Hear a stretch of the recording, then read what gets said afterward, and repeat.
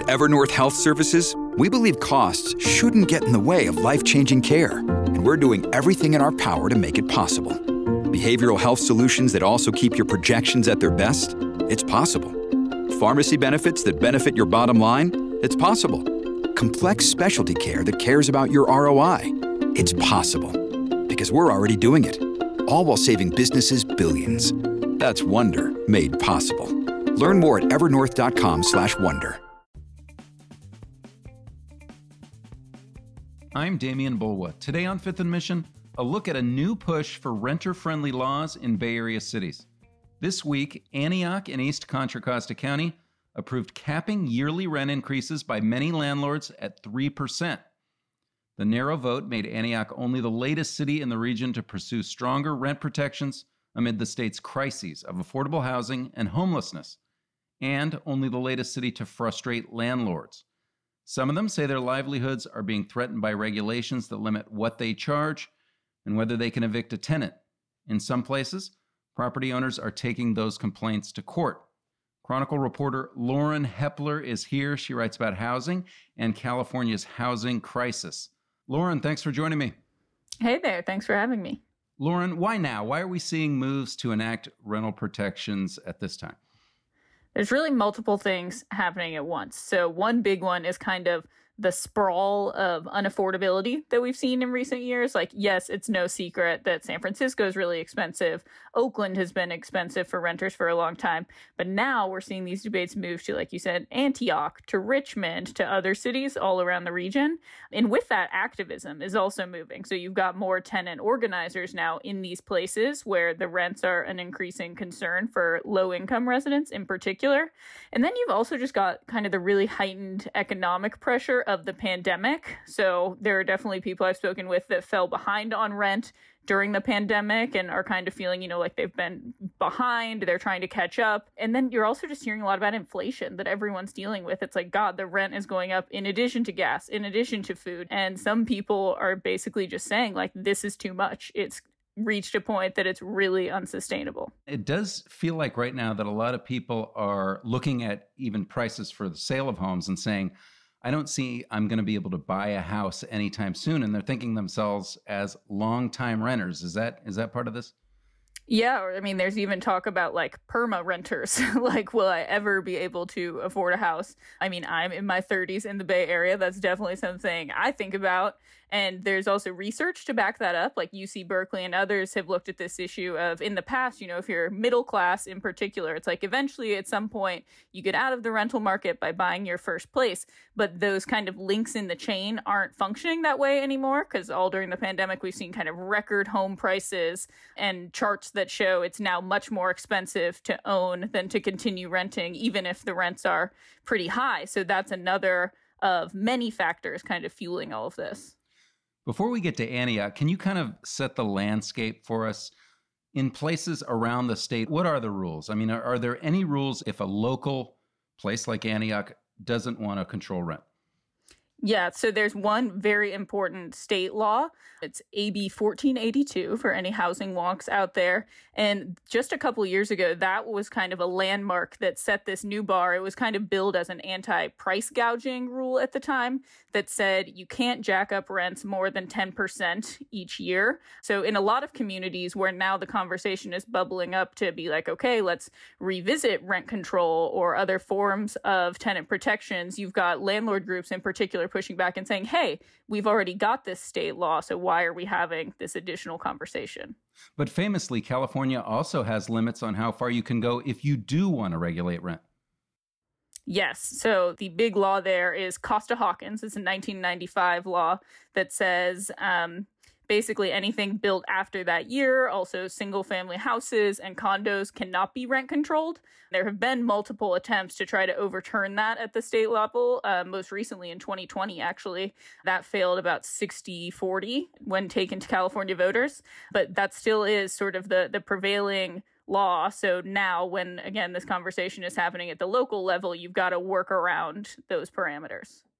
All right, well, let's get to Antioch. Tell us about the fight there.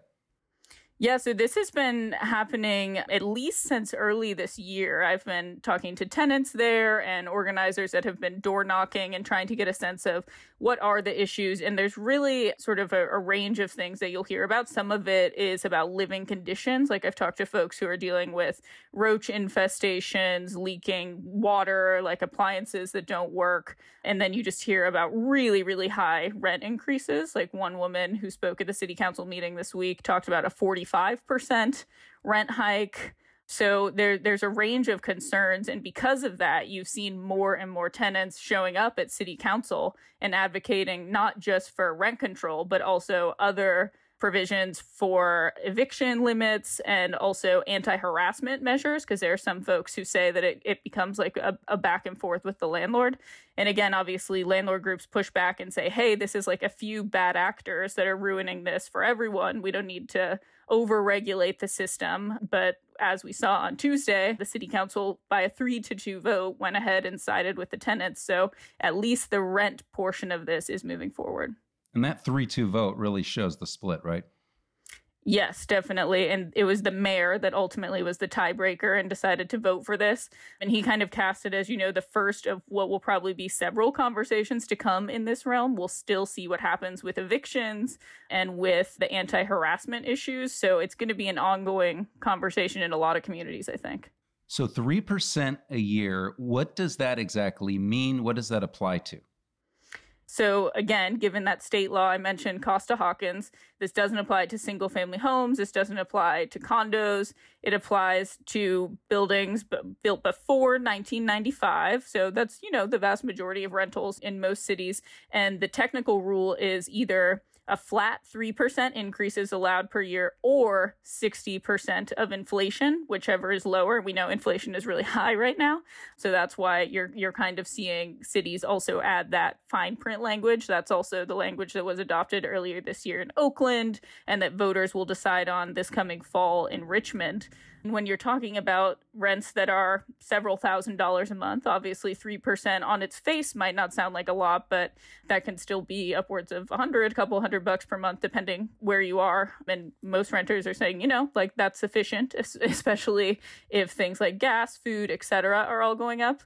Landlords will also say, hey, we're dealing with inflation too. I do think one interesting point that was brought up one of these city council meetings was just that the renters contend like, hey, you know what? If you're the property manager, your mortgage doesn't go up 3% or 10% every year unless you have an adjustable rate mortgage. You're hearing much more folks say like, let's step back and look at whether this is really fair. And again, whether it's sustainable with prices just kind of going up and up and up. All right, Lauren, I want to ask you about the arguments for and against in Antioch and other places. But first, let's take a quick break on Fifth and Mission. We'll be right back. We'll be right back after a short break. You can support Fifth and Mission and the newsroom that creates it by signing up for unlimited Chronicle access at sfchronicle.com/pod.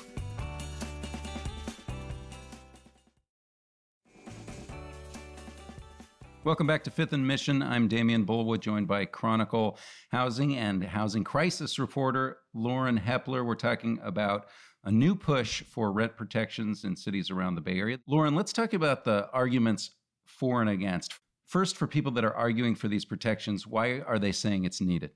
The main one is just that it's kind of an economic necessity at this point. We know that prices have been rising for a long time now in the Bay Area, and folks are saying like it just has not kept up with wages. You're just going to end up with more and more folks who are completely priced out of the rental market. Obviously, the ultimate fear being that you're ultimately contributing to the homelessness crisis.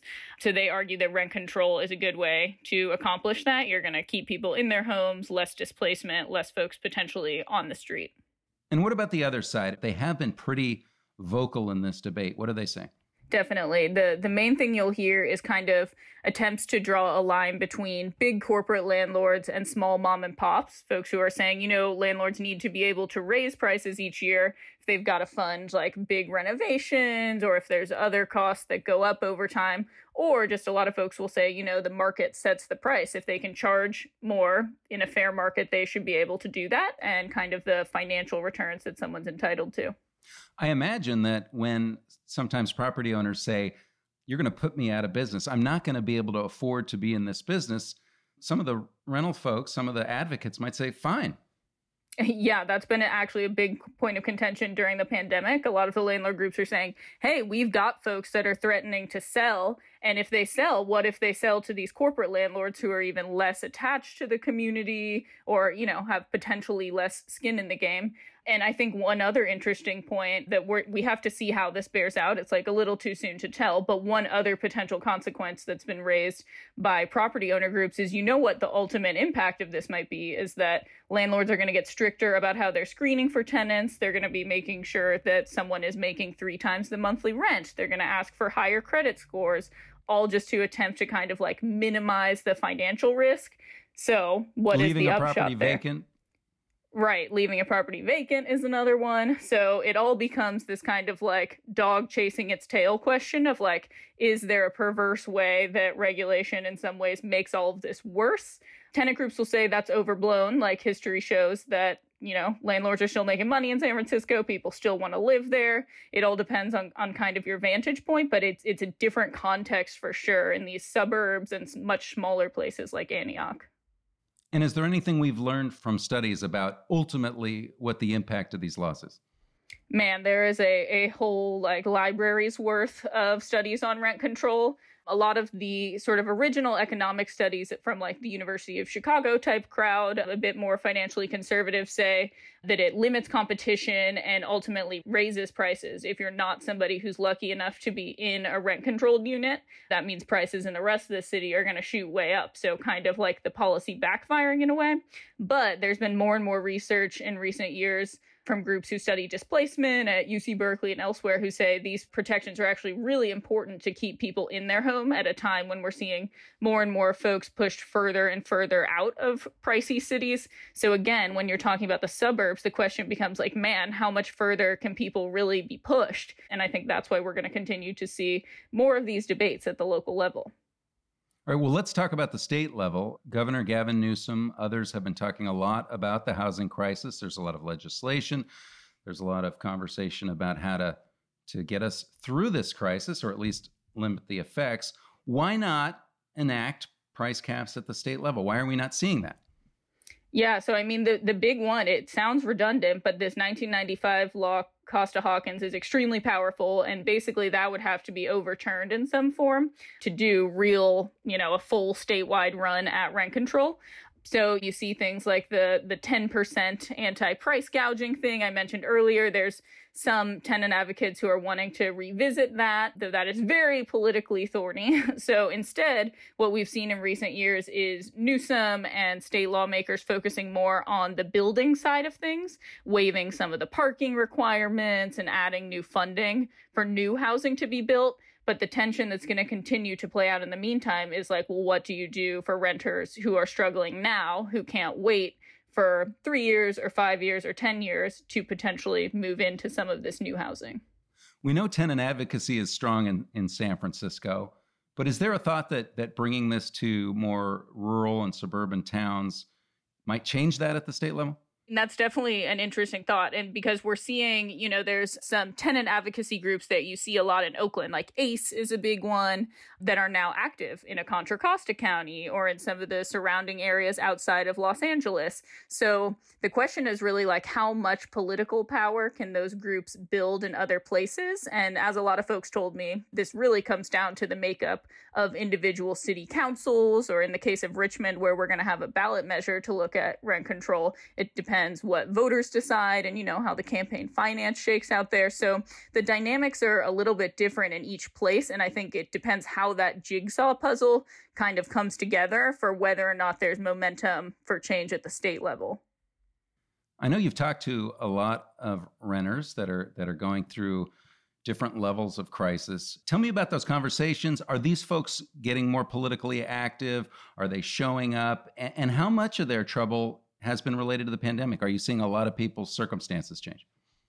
Yeah, so I mean, I am talking to a lot of folks who are showing up at city council meetings, and they range from recent UC Berkeley college grads who are really dismayed to move back home to a city like Antioch and realize that their only option is to pay $1,000 a month for a really cramped bedroom that they're sharing with a bunch of roommates, or it goes up the chain to families. Like I spoke with a mother and 3 children in an unincorporated area of Alameda County, where there's another conversation going on about tenants' rights right now. And her rent actually went up a lot. In 2017, it was around $950, and now it's above $1,900. So a change of $1,000 per month in the span of 5 years. And she was saying, I'm a home health aide. Like, I just can't bear that. And yeah, she's got kids that have been home during the pandemic doing remote school. So the pandemic has certainly had an impact on people's income and the ability of time they have to work to pay this increasing rent.